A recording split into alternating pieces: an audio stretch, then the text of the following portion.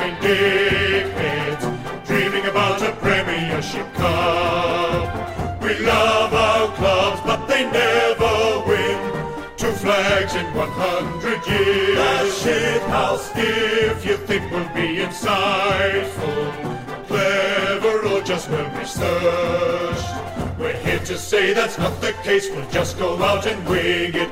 We are 2 guys, 1 cup.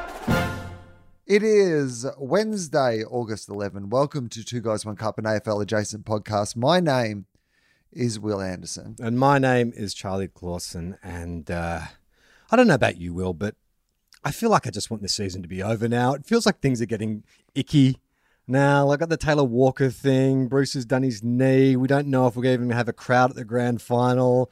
I think what started off with a lot of optimism, and this is not even a St Kilda thing, like whatever. We're probably not going to play finals. I'm not even talking about that. I'm just talking about the mood in general. I feel like the mood of half the country is permeating into the AFL.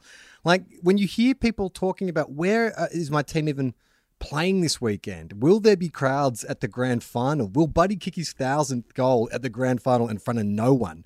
It feels icky.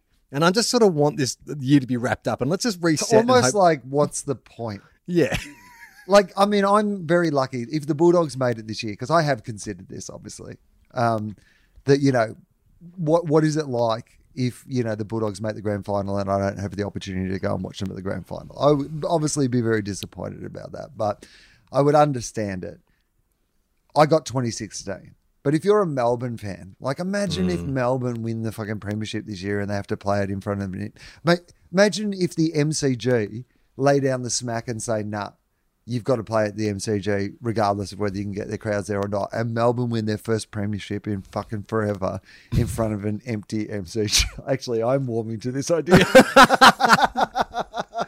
I mean, I think it was Mick Malthouse last year who came out and said, oh, whoever wins the premiership in 2020, there's going to be an asterisk. It's not a real premiership. And I was like, oh, get fucked, you old prick. Like, whoever wins it this year has, like, worked harder than anyone. But now I'm the old prick. I'm like, I don't know about this year anymore. It just feels like we have bigger fish to fry. And football in the grand scheme of things seems just like so the last of our priorities. Like, I mean, I know Dave Hughes cops a lot of shit online for his views on, lockdowns and so forth. But he does make a good point, which is like when you see teams flying in and out of Melbourne all the time, this radical double standard. And, you know, I have a wife who isn't really interested in sport or football, but works in the arts.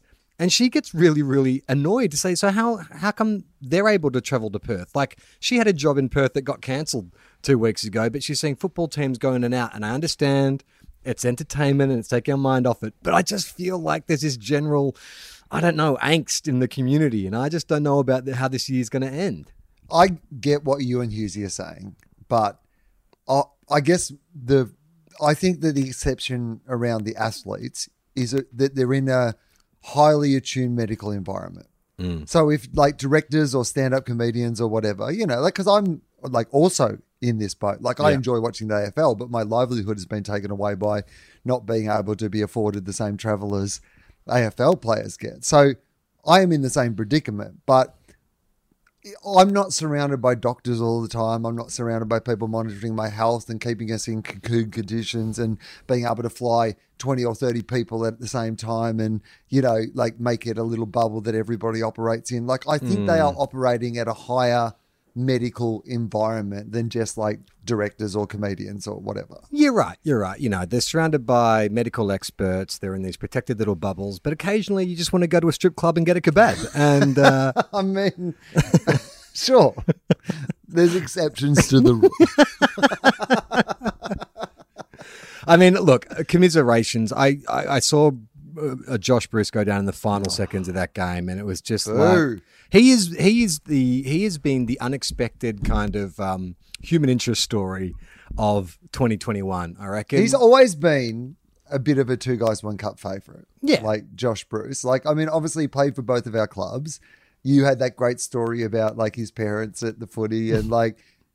But also he was just that guy that was never more epitomised than when he did that trick goal from the boundary and then tripped over a suitcase that just happened to be on the boundary line. Like that's Josh Bruce. And as I messaged you when it happened, I was like, if it had happened that way, If somebody was making a funny Instagram video and he kicked a trick goal and he fell over a suitcase and he did his fucking ACL, then you'd be like, yeah, that's Josh Bruce. But instead, we've got this story of this season's Josh Bruce, who was this guy who got himself in the best shape he's ever been in his entire life. He's second or whatever in the Coleman medal.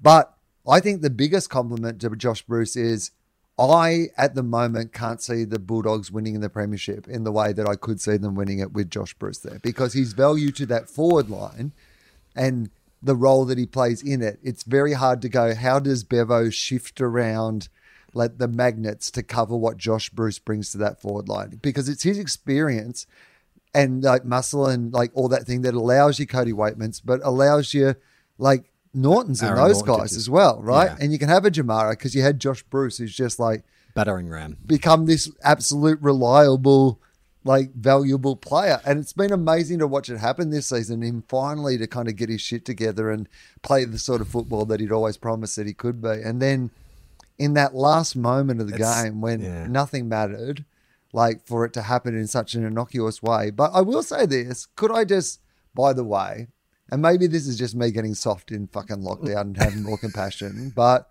the way that Essendon players stayed with him to look after him and weren't celebrating what was actually a really great victory for them and important in their season, I thought was admirable.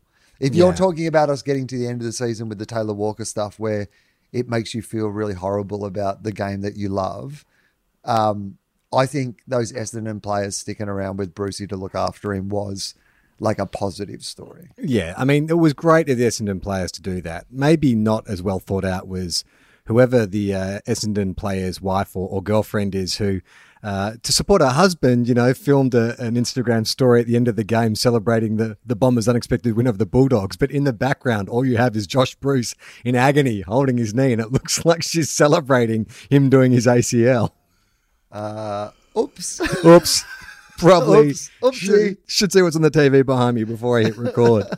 It was good, but I feel this is your fault in some way, Will, because you have been persistently pushing this idea that the Bulldogs are the underdogs, that, you know, you're actually up against it, and now you really are up against it. I just think that you've been battling injuries the whole season, as everyone knows. You've played more players than anyone else, and now you've got a weakened back line that's undersized, and now you have a weakened forward line. If you guys were to win this, it would be one of the most storied grand final victories of all time, because you are so banged up, and there are so many question marks now all over the field. And, you know, the fairy tale would be for Jamara, not necessarily he has to step up for a final series, but if you get to the grand final and he has a Tom Boyd-esque type game, he only needs to kick 2 goals, but just be that kind of player, then it could be incredible.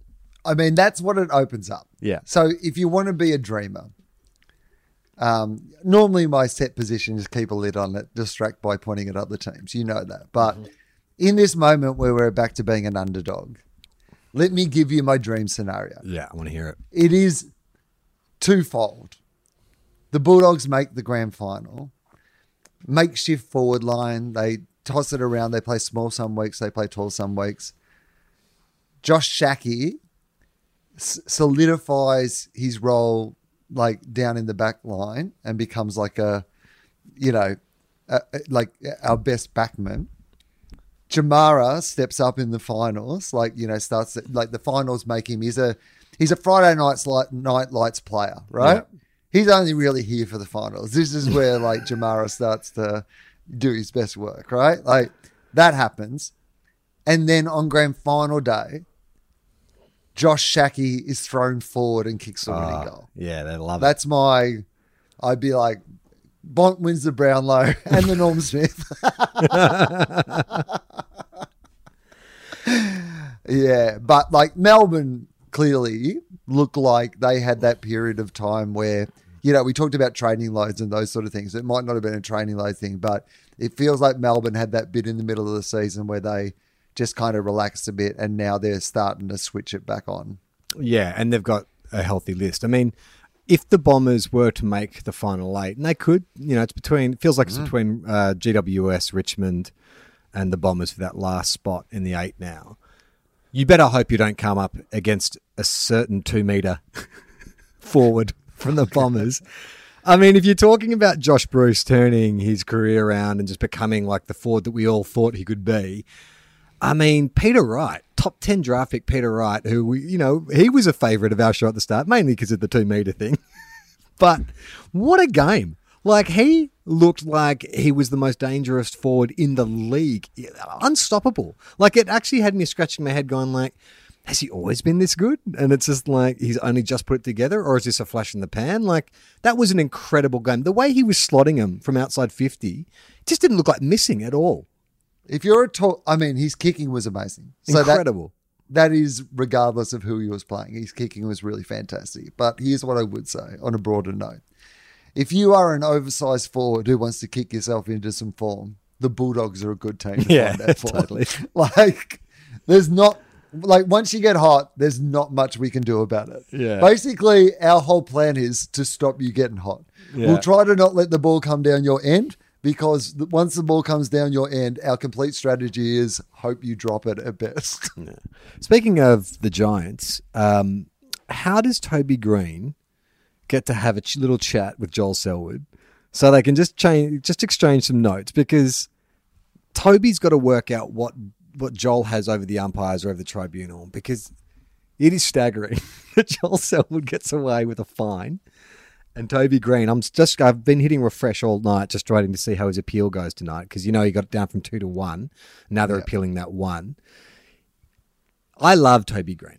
I think he's the most entertaining footballer going around at the moment. And he's very, very, very, very good footballer. But we talked a few weeks ago about him being one of those guys that you go to see. And you were saying, I think that maybe the AFL would be pulling a few strings. It makes absolutely no sense, if that was true, that they would not be pulling strings to get Toby Green off, because he is the most entertaining footballer going around at the moment. He can do everything, including throw a few elbows every now and then. It is actually, I'm not like a full-on, Toby Green truther. I'm not in Tianon, as some people from the Greater Western Sydney supporting community seem to be, where it's a complete plot by the Victorian clubs to, the Toby Green rule. I don't subscribe to that completely, but he does not get an easy time from the umpires. When you watch them play, he earns every fucking free kick he gets. And there's certain players who, if you think about the enforcers of the past, like David Rees-Jones, if there was a 50-50 line ball decision, the umpire's always going to say, well, I think your intent was to hurt, so I'm going to penalise you. And I think Toby Green's in that category where, I don't even know, was he reported in the game, or is it only in the review that he got cited? I don't know.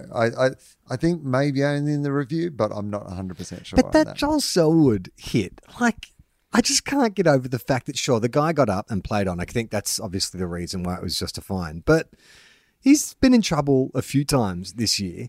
And that was just there was we always get told that if you elect to bump, you got to protect the head. Well, he elected to bump and hit the dude in the head. And it's just lucky that he didn't take his head off. Him and Trent Cotchin might be fucking having morning tea with each other, because they have it's like the two of them sat down, grumpy old bastard style, and just gone, look, we're getting to the end. We're not as fast or as skillful as we used to be. What do you reckon we just snipe at people a bit more? I don't know. It just frustrates me that I think that if you're going to protect one superstar because it's good for the game, then protect all the superstars. Well, I think that you're right. What you're saying is right.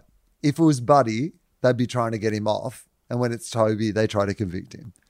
And I think they have equal value to the game. I think some people genuinely have bought into the narrative that Toby Green is a dirty player or whatever. He's not. He has these little moments, but it's not like every contest he's at. He's not like Craig Kelly style where he's pinching people or whatever behind the play. Yeah. He just plays on the edge. On the edge. But all the other good stuff we get out of him playing on the edge is, I got to be honest with you, I'm happy to look the other way a little bit on some of the indiscretions based on, if he's still playing as well as he is on the field, there should be, statistics have got a little, like out of whack now. You know, people are getting a whole bunch of possessions, and it's a high possession game, and like you know what used to be like huge numbers aren't even that huge. Sometimes they're really consistent numbers. So what if you got enough goals or possessions, and you got to a certain level where like you also got to elbow somebody in the head? I like it. You build up enough credits in the bank. Right, it's credits. Yeah, you get to do one. Okay, are we still protecting their head though?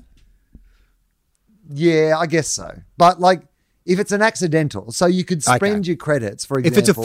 If it's a football action, right, but you still like injure the guy, then you can use your credits. You can use your credits. Like you can't just punch I got 36 possessions. I've got 6 credits. It's like, I mean, I'm imagining now possessions are like the currency in the John Wick universe. Okay, there's some sort of like gold medallion style thing that if you swap, that it's like, okay, we're even. Yeah, and do you sort of target? In the same way, if you went to a shooting range and like they'll have the human target, and they'll sort of you get higher points for certain areas. So like if you give someone a dead leg, I mean you're going to lose 10 credits, but if you punch someone in the ribs or something, that's 30 credits. Yeah, exactly. Yeah, exactly. The more damaging it is, the more credits it is. You know what? If you save up your credits. Well, isn't that what Alistair Lynch did in the 2004 grand final? Oh yeah, he saved up his entire credits. That Alistair Lynch did the equivalent of Adam Spencer when we were doing Triple J. He'd been at the ABSC for so long, and he hadn't taken a sick day, so he had 6 months or something of sick days that basically he would get paid for regardless up his sleeve. And so he could have like mid-season just gone, I'm going to have the rest of the year off, and you'll just pay me for the rest of the year on my sick days. That's your credits. Yeah. I like this. Yeah. This is a good idea. I like. Well, what that also does, if we go back to an idea we floated in a previous season of Two Guys, One Cup, which is like you can bring back one player to be an enforcer, just a one-off game. Then you could reach back to your old Reece Jones. Just bring back an expendable. Just bring them back. So it's grand final day. The Bulldogs are playing Melbourne. You give Danny Southern a call. You're like, Danny, dust off the boots. We're going to draft. Yeah, Bevo's got an idea. He secretly recruits Danny Southern. Everyone's like, Danny's not even playing football anymore. Like he's been like in Africa and stuff, hasn't he? And Bevo's like, I've got a plan. And Danny's just in the fucking gym, Rocky montage style. Like, Bevo's got him in like freezers, like punching meat and stuff like that, and just training him for grand final day. I think you've got Sylvester Stallone's right. You got the wrong franchise. It's more Rambo. I think they travel. Bevo flies to Africa, and he's been living in some kind of remote village. Right. But he fights villagers that they hear this like commotion. They go, there's Danny Southern shirtless. He's got broken glass, glued to his glove, and he's just like taking dudes on in the village. Like, Danny, we got one more mission for you. Yeah, absolutely. 2021 grand final. And Danny's like, are they playing that in front of a crowd? Jeez. That's risky. What did you think about, I think it was Eddie's proposal, or at least Eddie said that what the AFL was considering was a ring of steel around the MCG. The idea of there being basically like, a wall, and you need a vaccine passport to get inside that little area so you can attend the September Club and go to the football. What was your take on that? Firstly, I mean, if there was a ring of steel, sudden advantage to Collingwood. I know not for this year, but maybe they're lobbying. I mean, this is why Eddie's brought this up, clearly. He's looked at what Collingwood are good at, backs against the wall. And what is something that has walls on all sides? A fucking ring of steel. Build a wall. I mean, that's what I'm hearing there. But here's what I would say. Can you get people to get their COVID tests, then go inside a designated area, and then do that? Yeah, I mean, I think you probably can. I think you probably can, but it would be a lot of, like, if something went wrong, it's all fucked. Yeah. There's high risk. Like, the reward would be fine, but it would not take very much to go wrong at all, particularly with like we know that now there's been outdoor cases of COVID transmission, like at the football. They just can't go into it going, oh, we're all outdoors, it's all going to be fine anyway. We'll just QR codes and check in and whatever. No, I just don't think you could go to all the expense of trying to make that happen like without going, there's a fucking fair chance this will not happen. Is there a minimum number that you would not like, that you would say, okay, well, it's no longer worth having it at MCG? Just say they say, look, no more than 20,000. Would you say, well, don't have it at the MCG then? Have it at like a smaller ground. Maybe move it to Adelaide where 20,000 is not going to stand out as much. Well, I mean, I think you firstly have to look at, is there going to be a state that can guarantee that they can have a full stadium? If there is, if it's a Western Australia or a South Australia or whatever, then like you've got to consider that, right? Yeah. But I think that you've also just got to say, hey, Adelaide Oval, are you ready to do it? Perth, are you ready to do it? Because we might be making this call 2 weeks out because A, we need to see what's going on with COVID, and B, if the grand final happened to be 2 Victorian teams and you could get 20,000 at the MCG, you'd probably play it at the MCG. But if it's not 2 Victorian teams, I don't think that's enough people at the MCG, no. It's interesting, isn't it? Because just say they go to somewhere like WA, who are real quick to sort of lock down, and you get them over there a week before, and then there's an outbreak or there's a positive case, like maybe in the community, not necessarily even. What happens then? Like, does that government that is so stringent on, no, we don't, we make no exceptions, do they just renege on the deal? Like, it's so... It's so... Well, I think they're going to just keep the players in a bubble and hope that they get these COVID safe, these David Hughes unapproved methods of going from state to state, not following the rules of everybody else. Hughesy is going to be very angry at what the solution might be. Yeah, or maybe they just play at a suburban ground. Like maybe they should hub the players at like a resort that has a sporting field. So at the very least, okay, we can't get you to Optus Stadium, but we've got those little league goal posts that you can just like stick into the ground, and we've got like an oval out the back of the resort. We're going to play the grand final there. No crowd. Well, I mean, it would be so you quarantine everybody in this place that has this footy oval in the middle. And you've got both teams staying in this like campus or hotel or like whatever. Oh, that's good. Like a campus, like a university or something. Yeah. So they've been able to clear out everything else. You can bring in your sports scientists. There's gyms and stuff. Like both teams can like live there all week. You're quarantining. You're only playing in front of so all the medicos and all the support stuff and whatever would be able to go to the game, maybe family and stuff like that they might have with them in the hub. So you're playing in front of like a couple of hundred people on a small suburban ground in the AFL Grand Final. It would be amazing. Just cars parked around the oval, honking the horns. I mean, they'd let people come in their cars. You'd probably be able to get permission for people to come in their cars. Will, I know we love a pocket profile, but before we get to the pocket profile, I have a sort of it's a version of a pocket profile. Okay. The Brisbane Lions did a little feature on their website where they interviewed multiple teammates about travelling together in an article they've titled "Things I've Learnt About My Teammates." And we will get to the pocket profile pocket. No one should be alarmed about that. We will get to our regular programming. But I just wanted to give you a crash course in the Brisbane Lions players, because it's just a bunch of like pop quiz type stuff.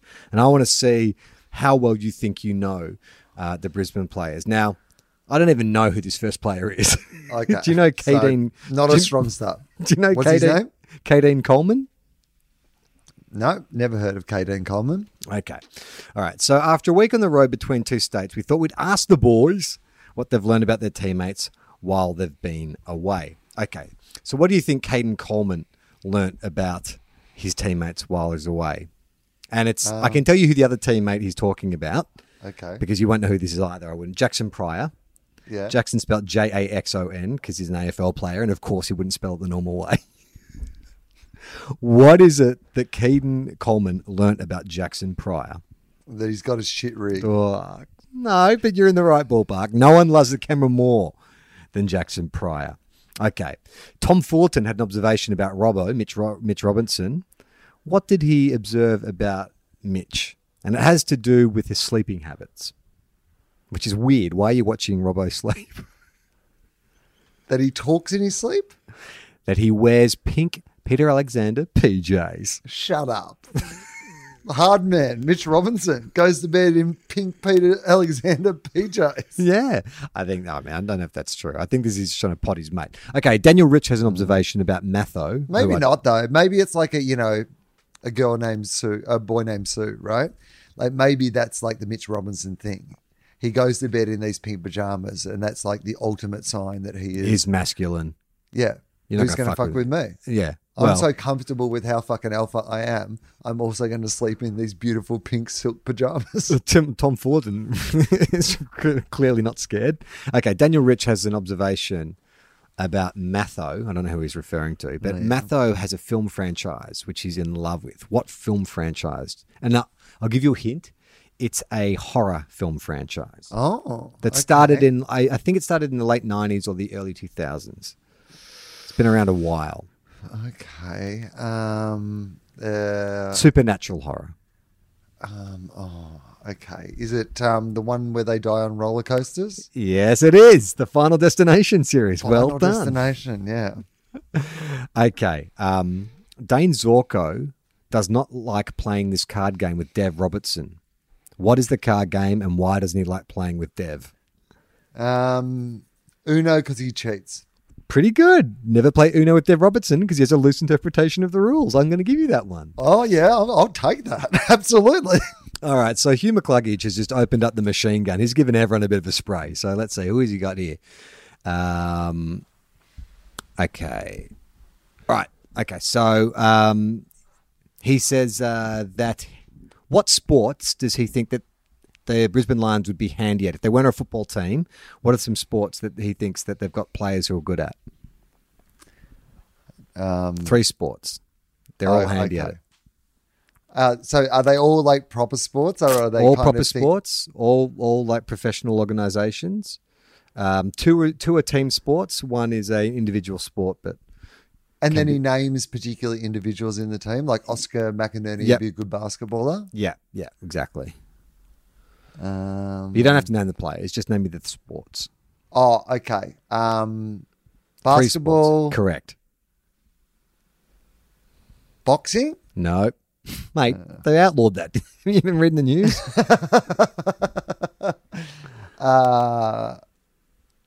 High jump? No. What's something that you might be playing in a hub a lot? What do you play in a hub a lot? Soccer?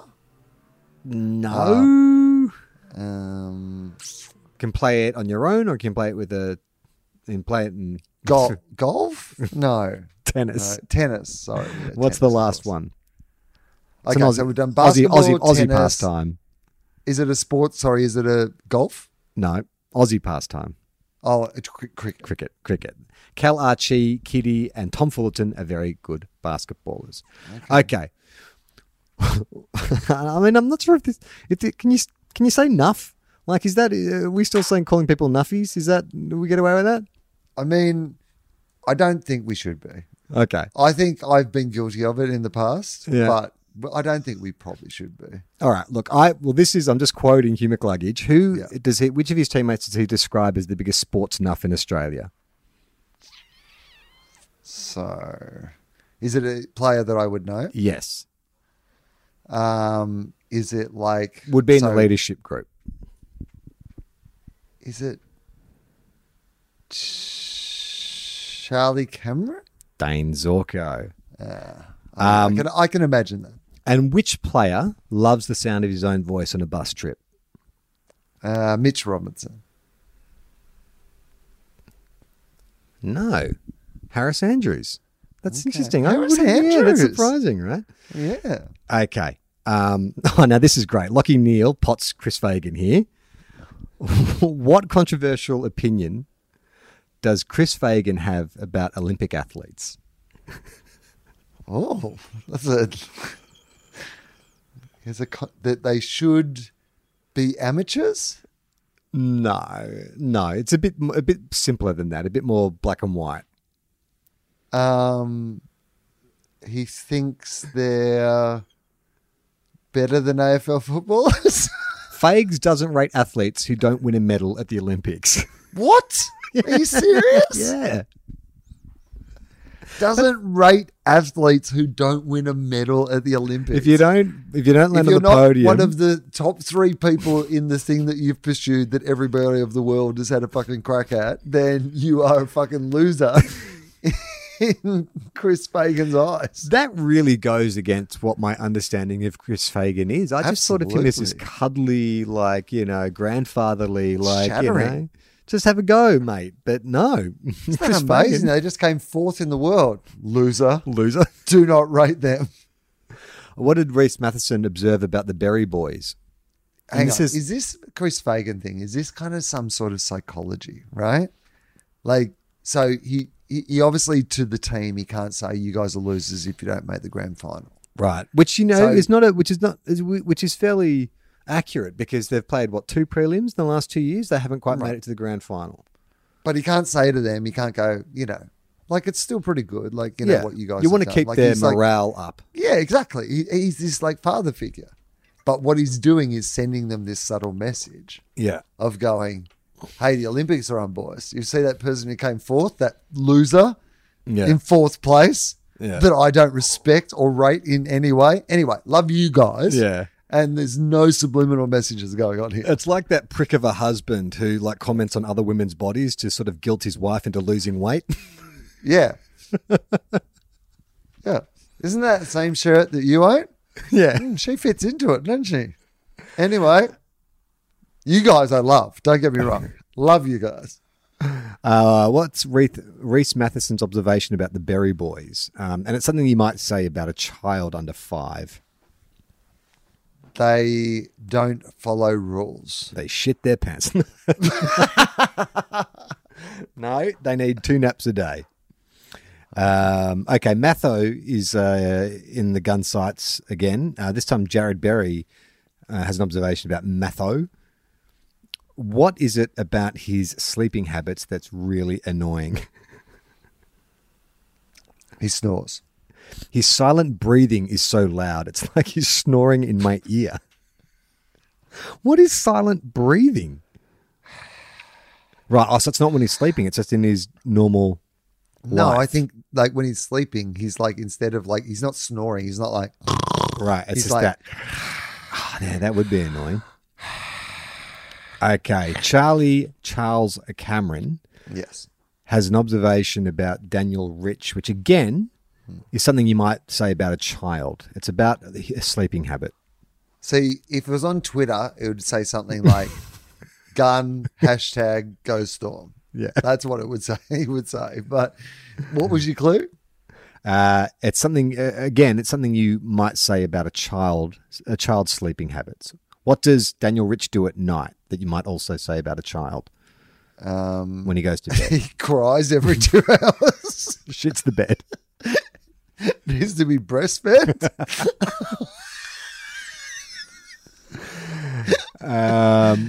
No, it's something that a child might ask you to do because they're feeling scared. He wants to sleep in your bed with you.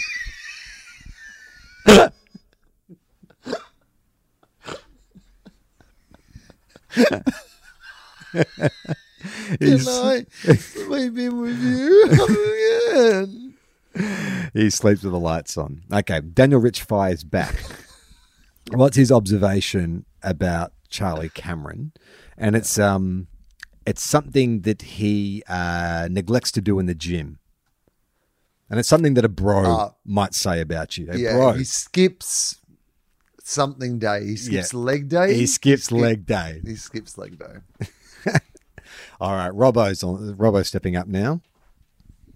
Robbo's going to make an observation about himself because that sounds like something that Robbo would do. What did Robbo learn about himself? Fair to say it's tongue-in-cheek, I would suggest. But he rates himself quite highly in a particular sport. That I am the best basketballer in Correct. I could team? potentially have played professional basketball. Smoke and Joe Danaher, has an observation about Dane Zorko, and it's something to do with Dane Zorko's morning habit.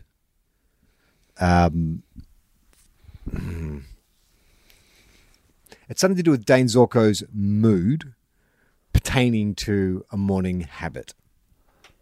That Dane Zorko is grumpy before coffee? Perfect. Exactly. Well done. Jackson Pryor. He has an observation about Devin Robertson. Again, Uno seems to have caused a lot of friction amongst these Brisbane Lions. So what's Jackson Pryor's observation about Devin Robertson? And he also pots Starcevic in this observation. Devin's observation is to do with Uno. Starce's is to do with another holiday game. No, I just gave you the clue then. I just mimed it for you. I didn't mean to. That wasn't a great mime. That could have been a lot of things. That was like he's flamboyantly showing people what the prizes are in the gift shop on Sales Century, because that's what it kind of seemed like you did then. Yeah. Table tennis, I'm going to say that. Yes. Was it table tennis? Yeah. So what is it about Starce and table tennis?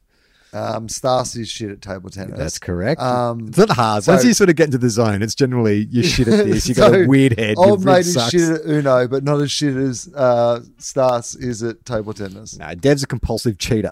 Apparently, when it comes to Uno.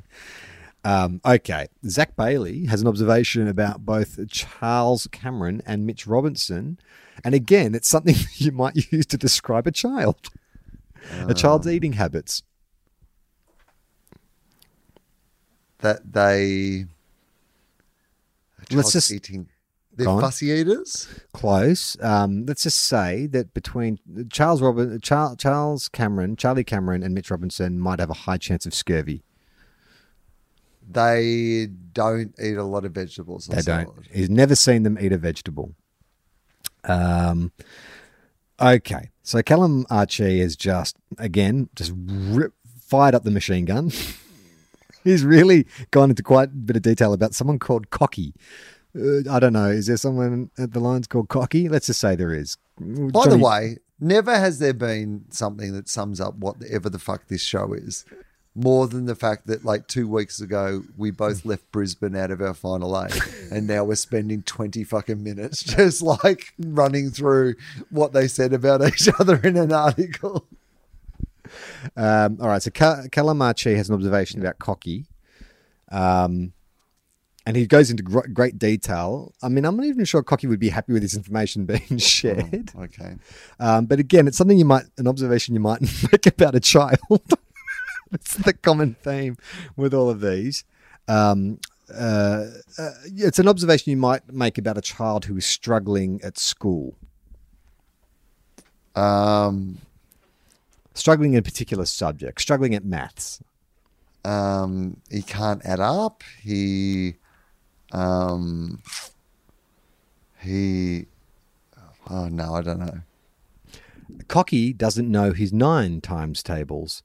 We were making up our own riddles the other day, and it was Cocky's turn, and his answer was COVID-19.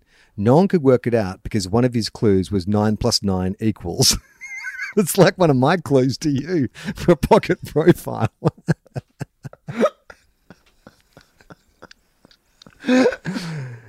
And Callum's not done yet. He continues. He thought 9 + 9 was 19. Stick to footy, bruz. Wow. All right, mate. Calm down. Everyone's allowed to make a mistake.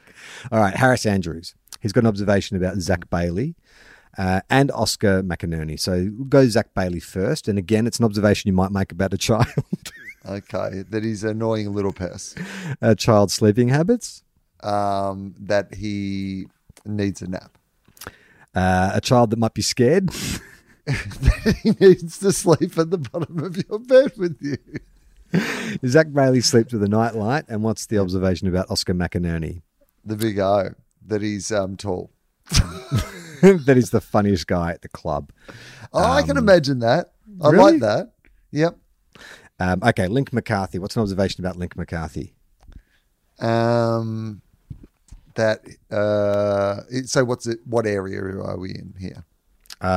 He watches a TV show, a morning TV show every morning. Oh, okay. He's a big fan of Sunrise. That's correct. And Jared Lyons has an observation about Matho and Fullerton that could also be a early 2000s Farrelly Brothers movie.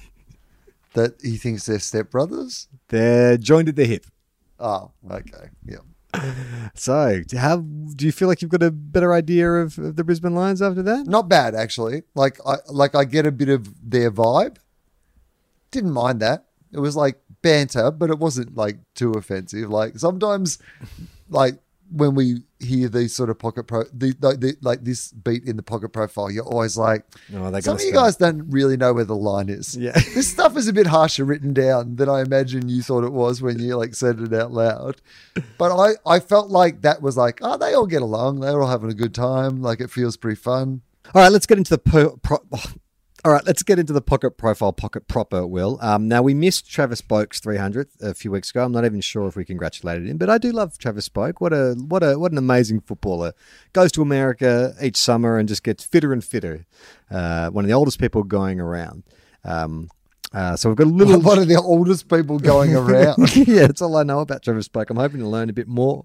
He's a really good footballer. I actually footballer. really admire Travis Boak, and I think absolutely for the reasons you said. He was at a point in his career where they were clearly easing him out of the middle and to be one of those sort of, you know, you can run out the rest of your career on a half-back flank, you know, sort of thing. And he was just like, I don't reckon I'm done yet.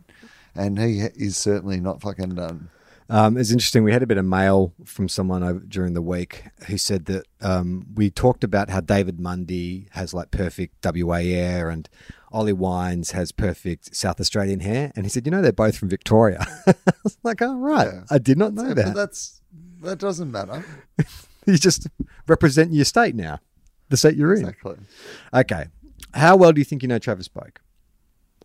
Not at all. Okay. Well, this is a shorter pocket profile. I thought it would fit in well with the Brisbane Lion one. So let's start with his name. Travis Boak. Correct. What junior club did he play for? Do you know where he's from originally? I'm going to say, yeah, I do actually, because the Geelong players went over to try to recruit him on that secret mission. And so I assume that is because he's from the Geelong region. So Geelong Falcons? Yeah. Not Geelong Falcons. This is probably a more suburban club. What's a pristine bit of real estate outside of Geelong? Where do all the players end up buying houses? The Bowen Heads? No. There's a cooler kind of surf town on the Torquay. That's where he played his footy. Okay. What is his favourite holiday destination? And I think Torquay is a good indicator. If you think about Hawaii. what people... Yeah, Hawaii. Perfect. All right, good. We're off to a good start. I like it. The shorter pocket profile. I think this suits you, Will. You're like a Jake Stringer. You're good in short bursts. We'll just chuck you in the middle. Just get some momentum going. Okay. What is your worst habit? And this is something that Jordan Peterson, I imagine, would have issue with. Jordan Peterson would say this is the first thing. He does not make his bed in the morning. He doesn't clean his room. He hates cleaning his room. Yeah. We haven't had this in a long time. What's his favourite carb? Good. One of my favourite pocket profile questions. So whenever we do a pocket profile and they don't go to what's his favourite carb, I am disappointed in that pocket profile. If I could do a shout out to the pocket profile community, I know one of the big ones is what's your favourite movie? By the way, should be compulsory in every pocket profile, but also what's your favourite carb? Like there are filler questions on these pocket profiles that I'm not interested in at all, but I am always interested in favourite carb. So I don't think he's a big carb man probably, because like he's totally into his fitness. So he's not going to eat a lot of bread, I imagine. Mm-hmm. So it's probably some sort of carb that still fit people eat. Am I in the right direction, or is this like a blowout carb? Is this like No, I think this is pretty much like a meal prep, like a before you play a game carb. So it'd be like some sort of like pasta, Is he like a spaghetti Well, bolognese? look, sort I mean, of you've guy? got it.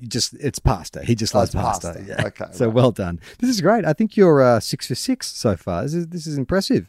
You're having a bit of a 2 meter Peter day out here. It's just uncharacteristic. Just can't miss. Okay. What does Ken Hinckley often say? So it's a Ken Hinckley saying. Now, it's probably from this quote, it's probably fair to say that Ken Hinckley does not believe the universe is random. I think he believes it's a deterministic universe. So, what is Ken Hinckley saying? Let's see if I can get another clue. I think I'm sure it's a song lyric, but I can't think of the song.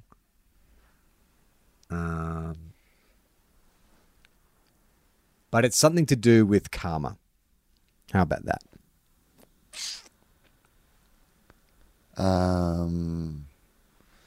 Something about you get what you deserve. Correct. 7 Yeah. out of 7. Will Anderson. Brilliant.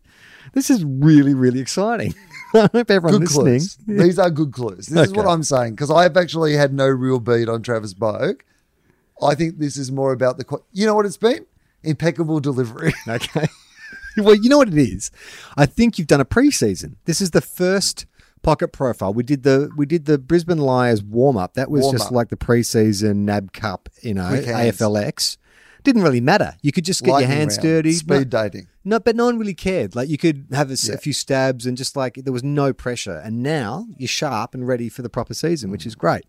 Okay. Who is his most underrated teammate? Defender. Captain? Yes.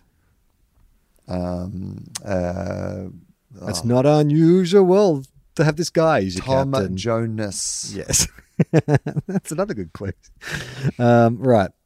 I was getting to that anyway. My brain was just rolling through. I had him in my mind. I just had to put the name to the face. I thought you might have gone for Darcy Byrne-Jones because he's appeared in the pocket profiles previously, but well done.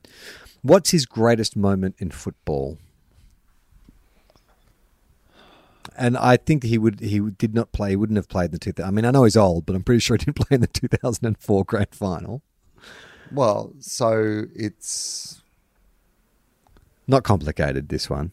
Just don't overthink it. His greatest moment in football. the grand final. No. Don't Have overthink they? it. I don't think they've played in a grand final, have they? No. Just don't overthink it. Like if you're a footballer, your greatest moment, it was just Your first game. your first game.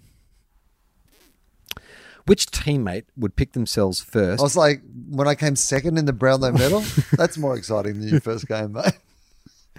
What teammate would pick themselves first? Oh, sorry. What teammate would pick themselves in AFL fantasy? Okay, so Vocal warm up. vocal warm up. What am I thinking of? Has an alliterative name. Yeah, no, Aaliyah. Close. No. No. I should have let you know that this was done in 2019. So literally, yeah, it was okay. not playing for that. So another probably player, not. another player with an alliterative name, but it's not all beginning with the same letter. It's a triple barrel name. Darcy Byrne-Jones. Sam Powell Pepper. Oh, of course. Yeah, Sam Pepper. Yeah, okay. Which teammate has the worst dress sense? And this is pretty timely and topical. This guy has, I believe, just announced his retirement. Port Adelaide player just announced their retirement. Was originally came from a Queensland club Oh, and has just announced his retirement today, I believe. no, I missed that, so I don't know. Tom Rocky Rockcliffe. Oh, you know what? I did see that, by the way. Yeah, okay. That was a good clue. Sorry. No, Well, I pretty much should told have you known exactly that. who it was. You Yeah. just had to pick the one Port Adelaide player to announce their retirement. No. I mean, well, it was a good clue because I thought I hadn't seen the story, but I absolutely had seen the story. So, no, that was beautiful delivery yet again. Lace out. I fumbled that one. Yeah. You know what I did, Charlie? I Spent it before you had it. Which teammate would you hate to room with on away trips and why? Oh, okay. Is it someone who snores? It's someone who's been previously mentioned. Is it Tom Rockcliffe? It is Tom Rockcliffe. Why is he terrible to room away with? He talks in his sleep? He's because he tries to sleep in my bed. He's scared of the dark. He's a pest. He's just a pest. Okay. Now, keeping in mind that this was done 2 years ago, so this player is no longer at the club. The teammate with the best set shot, and it was fair to say in his final years, this guy seemed to like having shots of all kinds, Will. Only played at the Power for a couple of years. Much vaunted high draft pick at another club. Much maligned at his previous club. Came to Port Adelaide. Was photographed in Germany. Or at least at one of those Oktoberfest. Jack Watts. Jack Watts. Wow. That makes sense. He was a good shot, a good kick. Good set shot. Yeah, he was. Don't you reckon Jack Watts... I've actually got a whole Mandela thing where it's hard for me to remember that Jack Watts played at Port Adelaide. It's hard to remember that Jack Watts played AFL football. It's weird. It feels like a different game. Yeah. It feels like the game's moved on from whatever that was, and it's a whole new era. Do you think Jack Lukosius is the new Jack Watts? They're similar kinds of players. Beautiful kicks, but just kind of dull. Well, not off the field. No. I don't know. We should find out what Jack Lukosius is up to. His pocket profile was the most boring thing I've ever fucking heard in my entire life. You think he's running cover? Might be. All right. Now, this is brilliant because I think this answers a lot of questions. In the previous Darcy Byrne-Jones player profile, that's where we first found out about the shit rig. And we wondered where had that come from. Well, it turns out on the Port Adelaide website, in their pocket profile, they have a question, which teammate has the worst rig? It's an actual question. So, Will, which of his teammates has the worst rig? So it's not Darcy Byrne-Jones? No. Is it someone who's been mentioned already? No. He's I would say he's a mercurial, pacey half-forward flank / winger. And this is previous to Orazio being there, right? Yeah. Played at another club. Started his career at another club. Motlop? Stephen Motlop. Shit rig. Stephen Shit Rig Motlop. Now, you asked before about what is the favourite movie. We have a favourite movie here. Oh, great. Good. I believe this has been mentioned once before, but if not, it's an action... I wouldn't say it's an action classic, but it is one of those Bruckheimer era, sort of late 90s, bloated Bruckheimer style action movies. Star-studded.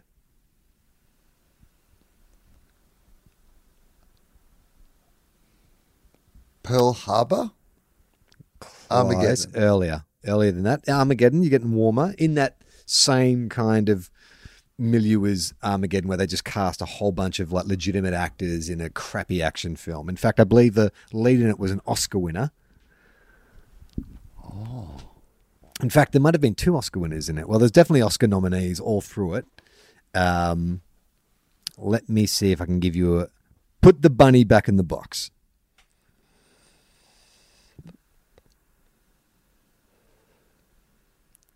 Put the bunny back in the box.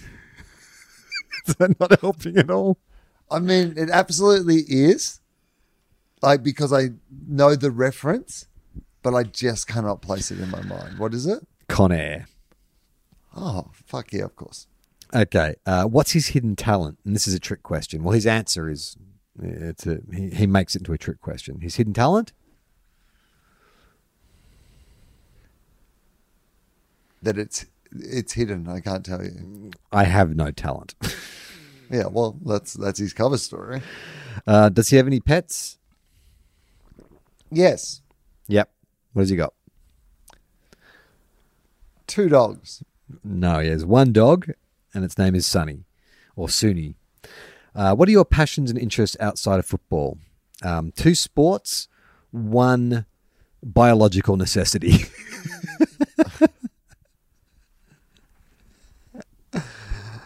Eating? Shitting, actually. Love shitting. I just can't wait.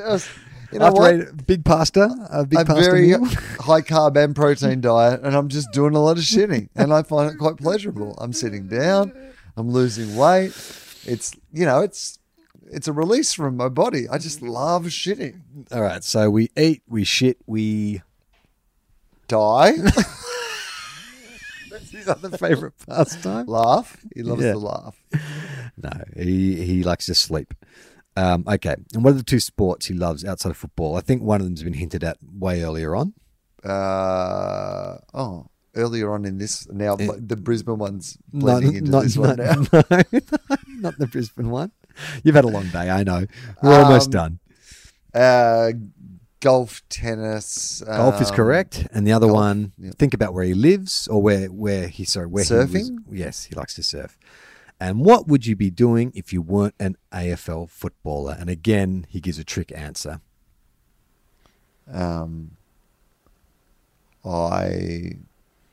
So I'd be doing nothing. Shits, big shits. Shitting all day.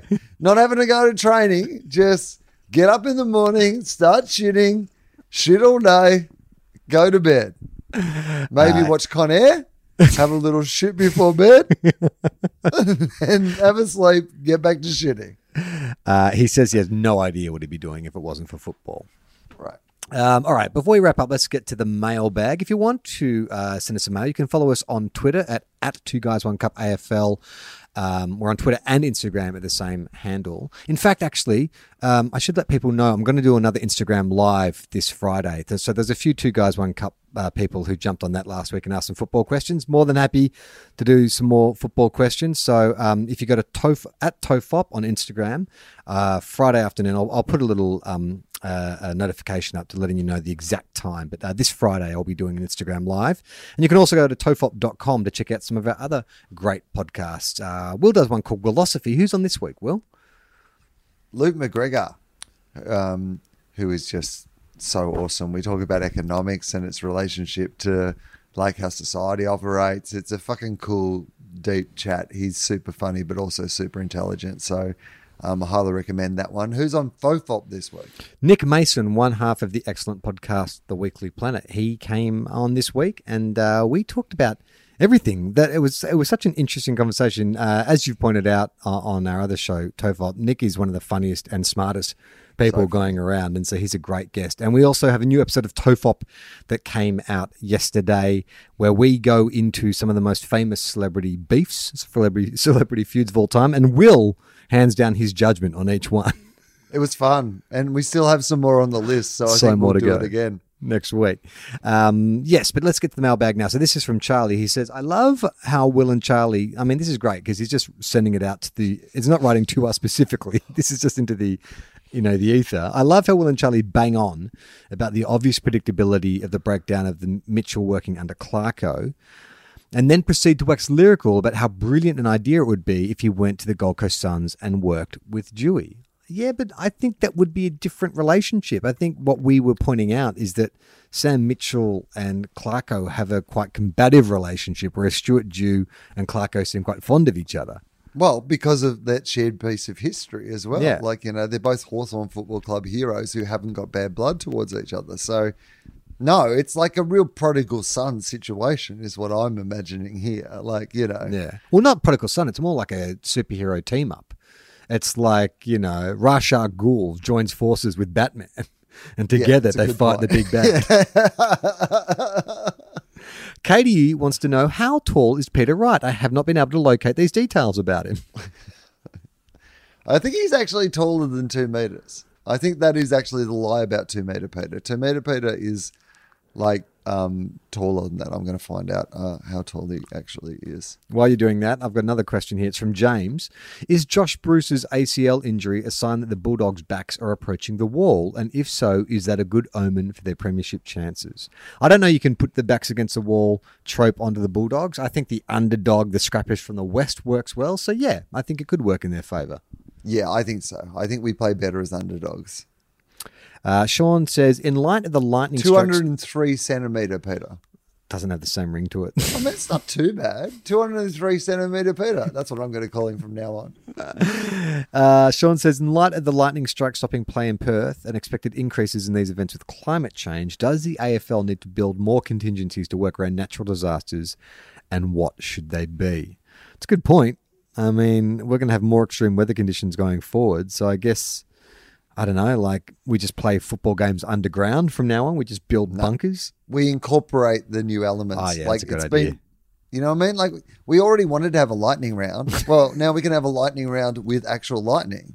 Like, I mean, can you imagine? Like, yeah, at the moment, like we play in all these stadiums. Like, it's rare that you get to a Ballarat or like a Tasmania or whatever and play where the wind might affect the game, you know? Wow, man, climate change, you know, like, you know, Bulldogs are good, but does their style stack up on a 50-degree day? You know? Matt wants to know, is it the first time players have left halfway through the last quarter instead of the fans from the game on Monday night? Which players are you talking about? Melbourne or West Coast? Is that because Melbourne let the Eagles back in? Not really. No, I think that's more just that they all had to go off the field because of the lightning. All right. Jim wants to know, with many cryptocurrency vendors now sponsoring many different teams, should other types of imaginative businesses get involved with sponsorship? Maybe Healing Crystals Inc. can sponsor North, and Essential Oil Limited can help GWS. There are no wrong answers. I'd love to see that. Just absolutely like no limit on who can sponsor an AFL team. Okay, but here's what I am actually going to say is this has reminded me of a story that we needed to get to today and that we did not get to, but I am now going to get to. All right, I won't even read the headline because I'd like you to just hear it unfold and see if you know this story. In the 11 years since he retired from the AFL, do you know who I'm talking about? Yes, I do. Ex-Brisbane Lions star Jason Hackeramanis hasn't given up on fame and has since turned his attention to what, Charlie? Cryptocurrency. Last Tuesday, a new Australian cryptocurrency called Zoocoin launched, which Mr. Hackeramanis has been marketing, and he also owns a portion of the coins. He expects it, Charlie, to make how much? Like, I don't know. Like, is it per share or just no? In Like, general? I guess this is the value of the entire company. Venture. Like, at $5 billion. so higher. Oh, no, fuck off! Really, I was using hyperbole and I was wrong. 6 billion. Okay, all right. Me and Jason Hackeramanis were in the same. To make in excess, Yeah. he expects it to make in excess of $6 billion. They're reporting this in the newspaper as if this is a real thing. So this is Acker now. It's simply a much better product than Bitcoin, Mr. Hackeramanis told news.com.au, expecting it to rock the crypto world in the coming months. Charlie, you're not like a cryptocurrency investor. No, but Jem so is. Jem is. She's been heavily into crypto. She's deep into it. She's started a little portfolio and she's been investing. She's actually done quite well out of it. Okay. Well, great then. This is even a higher stakes scenario. Yep. Do you go to Jem and say, I know you've got a little nest egg that you've been making out of your crypto. I've got a hot tip for you. Yeah. It's called Zoocoin. What's it called? There's this Zoocoin. real reliable character behind it. Yeah. All right. It's a better product. The biggest problem in crypto, we call them the triennial problem. Okay. You've got cost speed. It takes 4 minutes or 4 hours to mine crypto. Yeah. And then you've got scalability, right? So he's explained what the problems in the industry are. And obviously, Acker, he's a disruptor, right? Like, he's a man who sees the world from different angles when he's doing a handstand. He probably does handstands to see in the world. the meetings just to go, I'm going to look at this from a different direction. And that's his genius, right? Zoocoin. By the way, you know what I love? Maybe he's right, but I love the idea that the biggest, most advanced technical minds in like finance and technology are working on cryptocurrency at the moment. Like, it's Elon Musk between going into space is trying to work out his crypto game, And you know who thinks he's actually worked out something that hasn't occurred to any of those people? Acker. Apparently, Acker one day was just like, I reckon Elon's missed something. So, all right. Zoocoin solves every problem, Charlie. Oh, great. Yeah. The cost is a text message. The speed is an instant. Now, this is where, this to me is amazing if it is true. Zoocoin has been running 4 years in the making, and investors have spent how much money to get it up and running? Is it in the millions? It's in the millions. 50 million.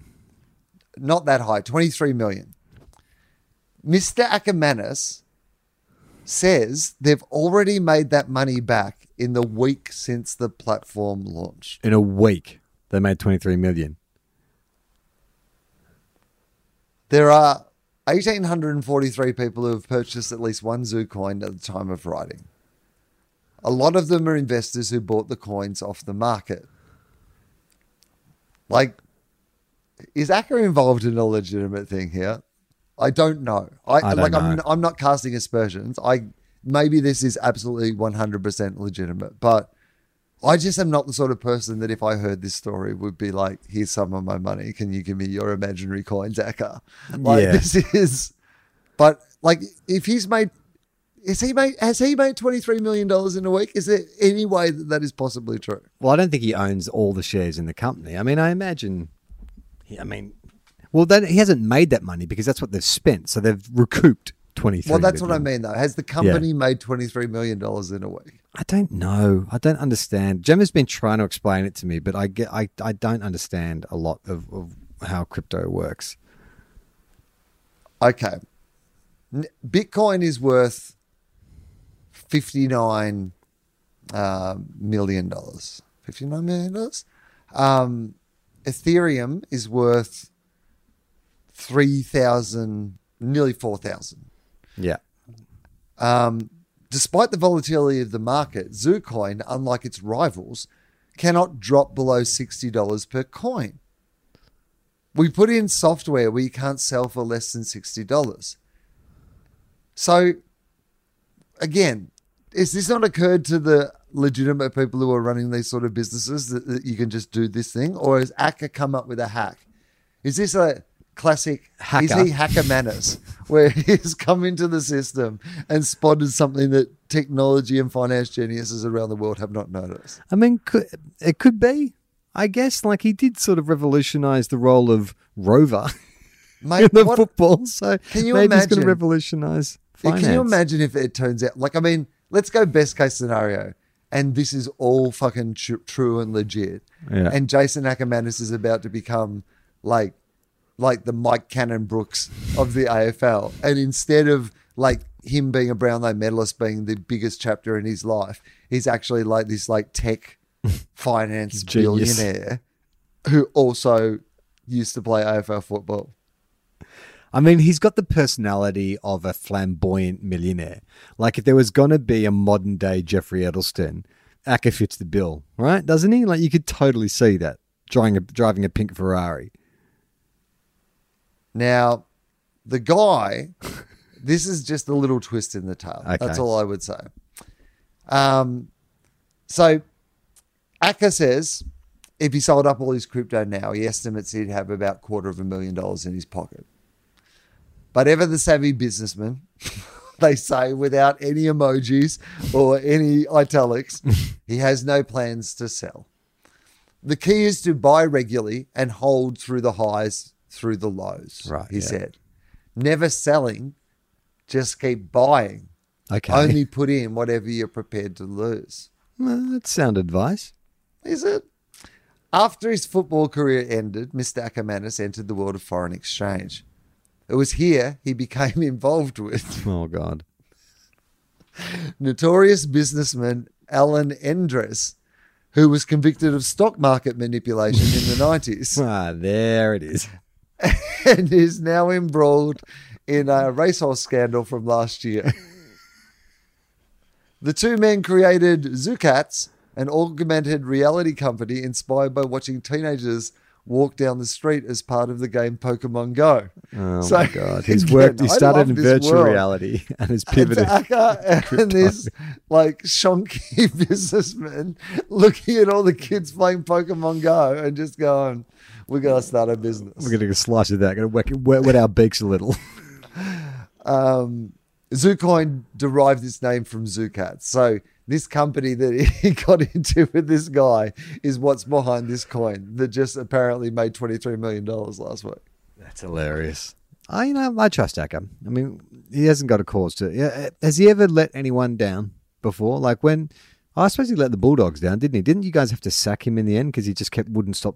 No, that was the Lions. He wouldn't stop talking to the press. But then he went to the Bulldogs and same Did you thing. sack him too? Got everyone offside and then like told all these out of school stories about everybody. Like, sorry, I've read down to the bottom. I need to just read you the last bit. Oh, yeah. So while they created Zoocats, the base of their operations was in Albury, in regional New South Wales, where they employed a local IT guy called Robert Novak. Novak was the one who designed the software which makes Zoocoin possible. He's the brains of the operation, Mr. Hackeramanis said. The real genius isn't any of us. It's the software engineer, Robert Novak. Okay. He said, repeating his name for the authorities. Robert Novak.